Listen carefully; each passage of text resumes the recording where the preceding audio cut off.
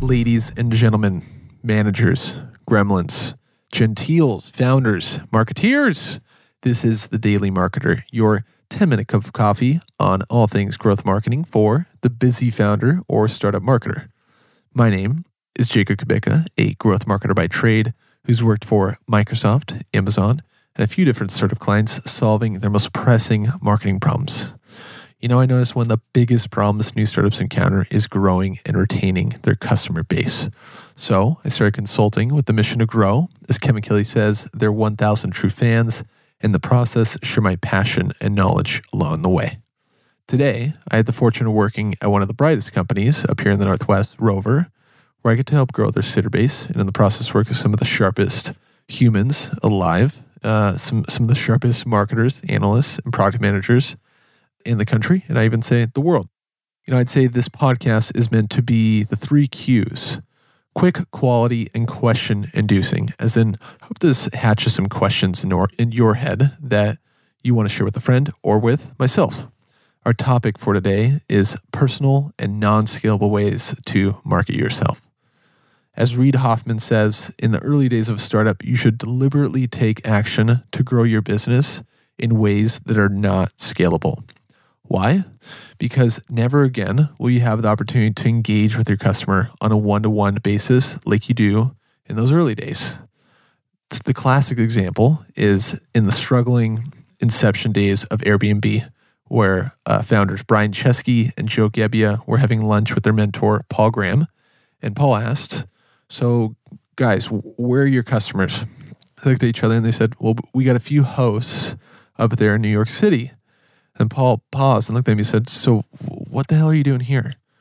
Go to New York and talk to them, learn from them, and get some really good insights about their experience using the service." You know, within 24 hours, Brian and Joe were on a plane to New York City, knocking on their customers' doors, on their host doors, offering to provide professional photography as a friendly ploy to garner insights about their experience thus far. These insights ultimately became hospitality and product gold for them. And I think the same concept could be applied to you and your company.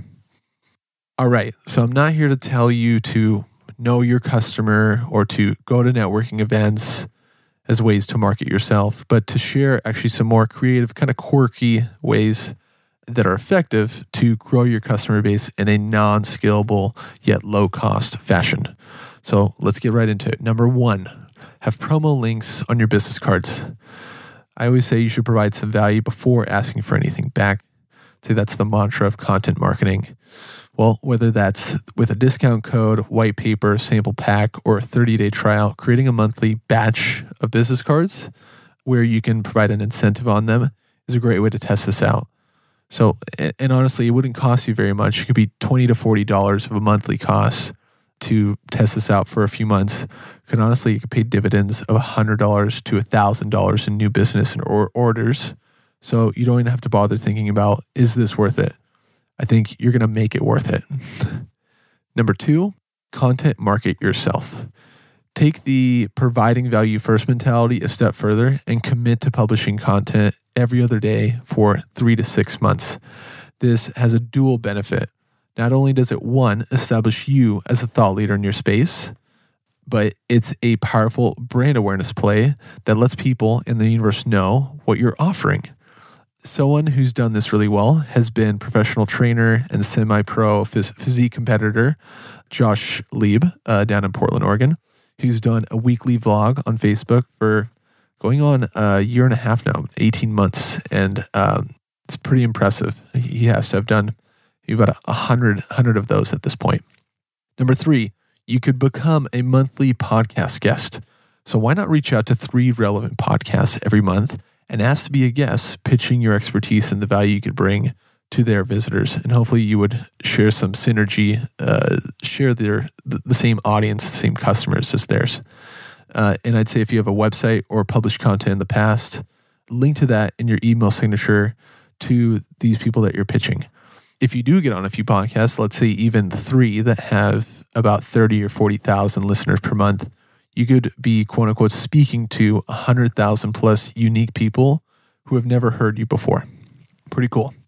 Number 4, you can build a messenger list, which is pretty similar to building an email list. To get into a little more detail about this, what this is, you could create autoresponder sequences and engage with some new customers at scale, like, releasing new blog articles. You could share that with them, new features, new services, or a press release to them exclusively before you release it to the general public. What's pretty cool about building a messenger list is that not many companies are doing this, so the marketing is much less crowded and thus less noisy, and you have a higher likelihood of reaching and engaging your customers. If you want more detail about this, just Google how to build a messenger list, and you can get some really nice step-by-step guides of how to do that. Number 5, send food. Stick with me here. If you're selling your services, or pretend you have a higher ticket item of a service or a product, and you have a prospect's work address, so let's be honest, it's not hard to find that on the internet. Consider sending them a donut, donuts, ice cream, coffee, or even a meal through Uber Eats or Caviar. And you know what? You could include a note or a message with the delivery driver mentioning who you are, thanks for considering becoming a customer, or that you simply want to provide a treat as a break from their hard day at work. I do want to credit the Marketing Strategies podcast for this idea. I got some other quirky ideas, but I'm actually going to leave you with this. One-on-one marketing seems exhausting, but there's a reason why you see presidents making the rounds at public events, shaking hands, kissing babies, the whole spiel.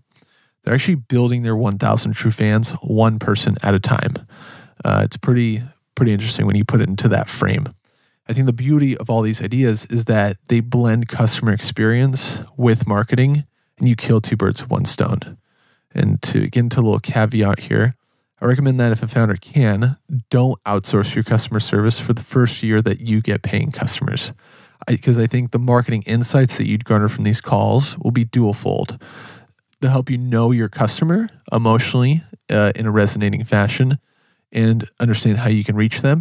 And it'll provide the feedback to improve your product ad infinitum, ad nauseum. Because if you can really understand their pain points, then you can just figure out more solutions or little tweaks to make your product that much better to fix those problems that they're experiencing. All right, y'all. That's all for today.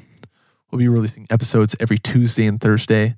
And I love that feedback. Did you love this episode? Did you hate this episode? Do you have any questions, topics, suggested guests? Well, feel free to leave feedback on my Twitter at Jacob_Kubicka. That's JAKUB_KUBICKA. Or hell, send me an email, jacobkubicka@outlook.com, and send me some feedback there. As always, hit the subscribe button, whether you're using Stitcher, iTunes, or Spotify, and I will chat with you all another day. Toodles, y'all.